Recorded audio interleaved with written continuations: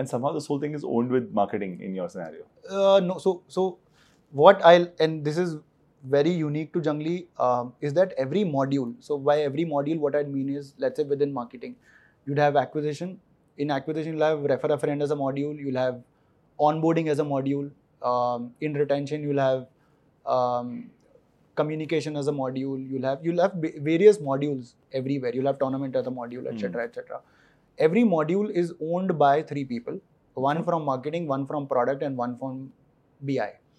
So it's kind of what I hear frequently from this whole new growth teams, because they're supposed to have a team representative from at least product marketing and perhaps even engineering. Because marketing by itself in a silo can't really do a lot of things which you then depend on product for. I think our marketing as an independent function, I don't think can exist in a digital first company anymore. Yeah, well, that's a great learning. I think a lot of people have still yet to cross that barrier in terms of having marketing in a much deeper collaboration with product itself, if not more. Yeah, so see, because essentially, again, if you're selling a shoe, you are still dependent on your engineer who develops or design guy who develops that shoe. But eventually, for you to drive a lot of sales, you can still be a very kick-ass marketing team and drive a lot of sales. Sure. But if you are selling something which is one not physical and your own product in a way, if you don't, so retention in gaming is as good as product in gaming, because anything that product does impacts retention and acquisition and marketing, and anything that we do impacts their funnels. Sure. So you can either fight with each other, which a lot of marketing and product teams do. We still do on a day-to-day basis. But this is also somewhere healthy, right? Because then that's where the pressure comes from. Yeah. So one of my first LinkedIn articles was where I'd shown Captain America and Iron Man fighting, which was Civil War, and saying this is marketing and this is product. Yeah. So you need to have those conversations. But I think once you realize that both of you have the same goal, it just becomes easier. Sure. Like I remember yesterday we had the discussion where the acquisition guy was like, dude, funnels are bad because product has done some change, and product would come back with the same reply, dude, show me the source level data because I think you've gotten a crap traffic source, and that is why the funnels are down. Sure. So that happens every day. Yeah. But I think what we've realized is that there is no point fighting. One person is right and one person is wrong. That is why we have BI, who comes in and with a very neutral point of view and says, no, you are right and you are wrong. So you're able to make those judgment calls, and that has become acceptable to kind of say, okay, this is a fault, we accept it and we move on. Yeah. So I find it very funny in a way where people take it to heart. कि नहीं यार, अभी मैं 2 बार गलत हो गया हूँ, तो third time how can I be wrong, and how can I be wrong every time, like this, that, etc. I think no matter how cliche it is, but it's okay. Yeah. So in fact, it's quite an interesting cultural thing, right? Because if you want to incorporate experimentation as a habit, then you will fail a whole bunch of times. And that's okay. So it's not that product comes up with features that work every time, right? I think 5 out of 10 times or 6 out of 10 times doesn't work. Marketing comes with ads which flop all the time, and you put 50 lakh, 1 crore as budget. So it's okay. As long as you realize that. I think it's also what personally helped me was that once you realize that you're in a company for 4 years, 5 years, 10 years, you look at things in a very different manner.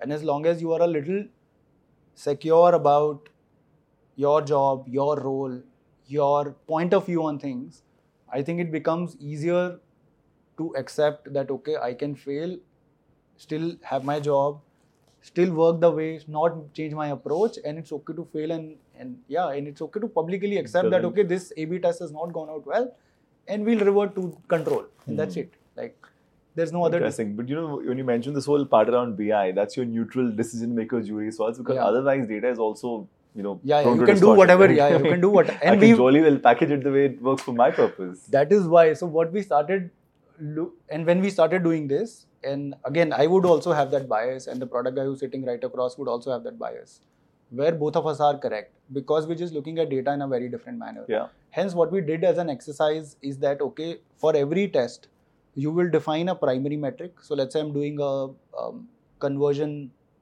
how to improve conversion as an A/B test. In the first deposit journey.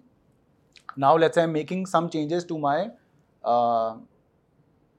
first deposit screen, which has some tiles which say, okay, you want to deposit 200, 500, 1000, 2000, and this is the bonus that you'll get. Let's say it's that simple. Now I want to make some change to it.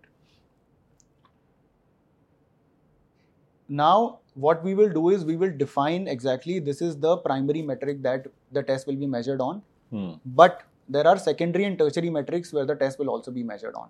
Now the primary metric could be conversion, because everyone wants to improve conversion. But it's very simple. Conversion mein, if you're showing 100, 200, 500, 1000, now start showing 10, 20, 50, 100. Conversion will increase, sure, right? You can hack it.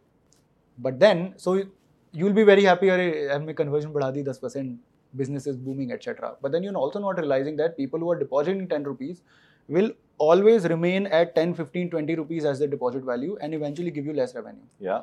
Versus people who are putting in 200 rupees at the first will always give you more revenue later. So now there would be a tussle ki yaar acha revenue kam ho raha hai but conversions badh rahe, so what do we do? So then you figure out that okay, because you are doing an intervention at when someone is registering, now you're putting them on two different paths.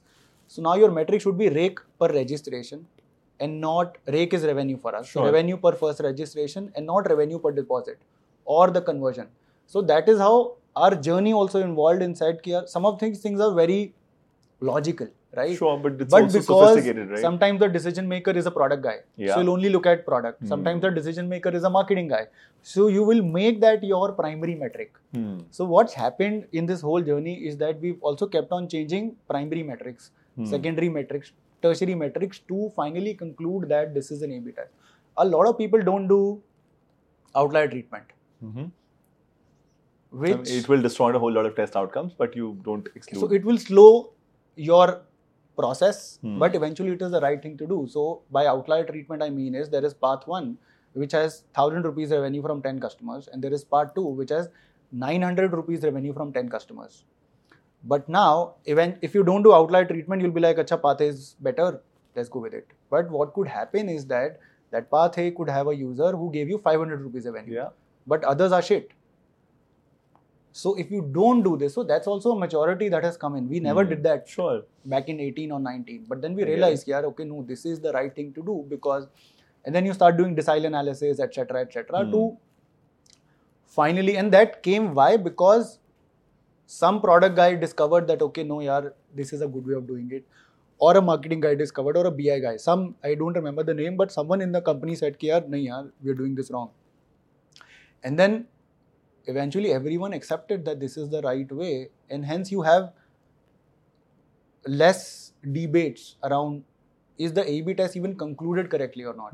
That's also I see a very big issue in a lot of companies where people are heartbroken क्योंकि उनका path नहीं जीता in an experiment, and that is true. Like for I can't name the companies, but these are fairly large companies where there's political topics around this, that this is a product team and this is the tech team, and how can an engineer come up with a better idea than the product team? So they'll end up almost conspiring to make sure that the A/B test fails, right? So that kind of stuff happens. But that's a different world.